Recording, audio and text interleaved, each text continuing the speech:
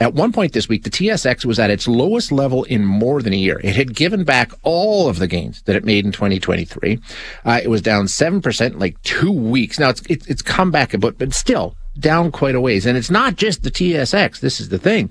Exchanges all around the world are seeing the same kind of sell-off. So what's fueling it? What does it mean for you? Let's find out. We're going to chat now with Robert Kapchik, who is senior economist at the BMO, Bank of Montreal. Robert, thank you for being here. Appreciate your time.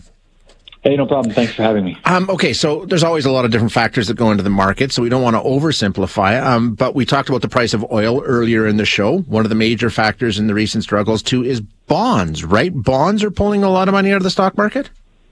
That's the big swing we've seen, yeah. So we've seen a big sell-off in the bond market, as you've said, which is basically, like, to just put it in really simple terms, interest rates across the board have risen pretty significantly. So we've seen the Bank of Canada obviously raise rates and the Federal Reserve raise rates, but even in the bond market, like 5 and 10-year interest rates are up dramatically the last year, the last 2 years, the last 3 years. So what's really happening here is the financial markets across the spectrum, and you mentioned stocks, but also elsewhere in areas like real estate, are really just repricing themselves to this reality now that we're back into an interest rate world that looks a lot more normal than we've been used to the last 10 years.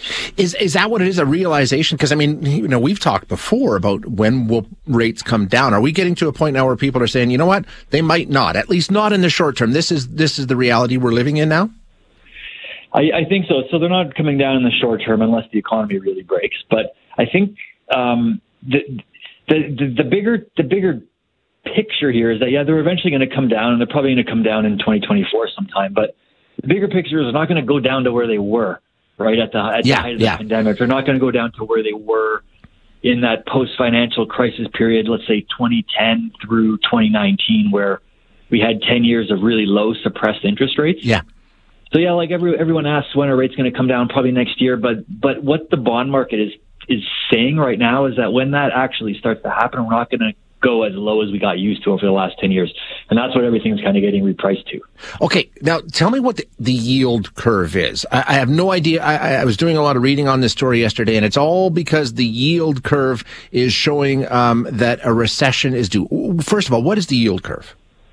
Well, so it's you're basically looking at the difference between short-term and long-term interest rates, right? So the Bank of Canada, for example, they go out and raise rates. They're raising rates at the really short end of the yield curve.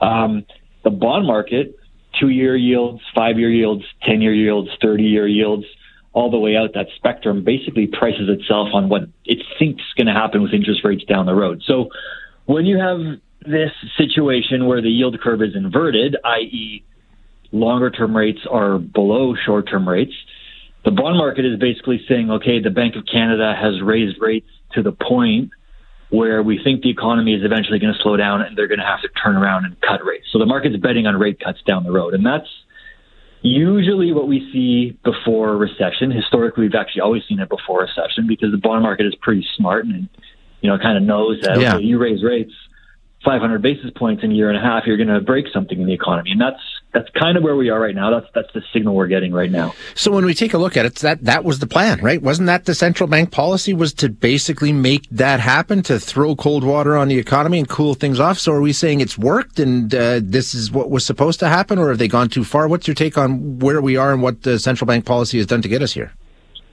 Well, yeah. I mean, they don't want to throw cold water on the economy and really break it and create a recession, right? Yeah. But typically the way the cycles work is that's usually ultimately the outcome that we get.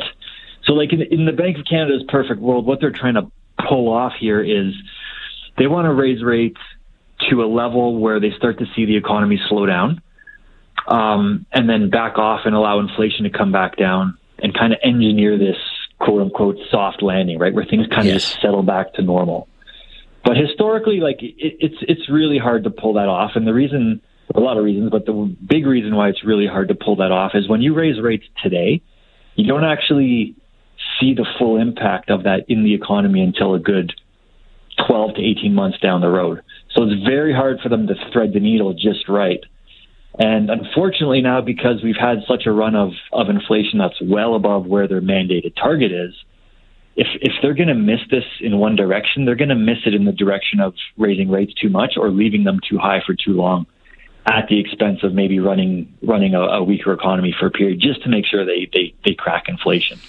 So, of course, people get really nervous when they see things like the TSX dropping as much as it has and other exchanges and start to think about their own portfolios. What's the advice? I mean, is this short term, or do you need to start thinking about maybe you should be making some changes?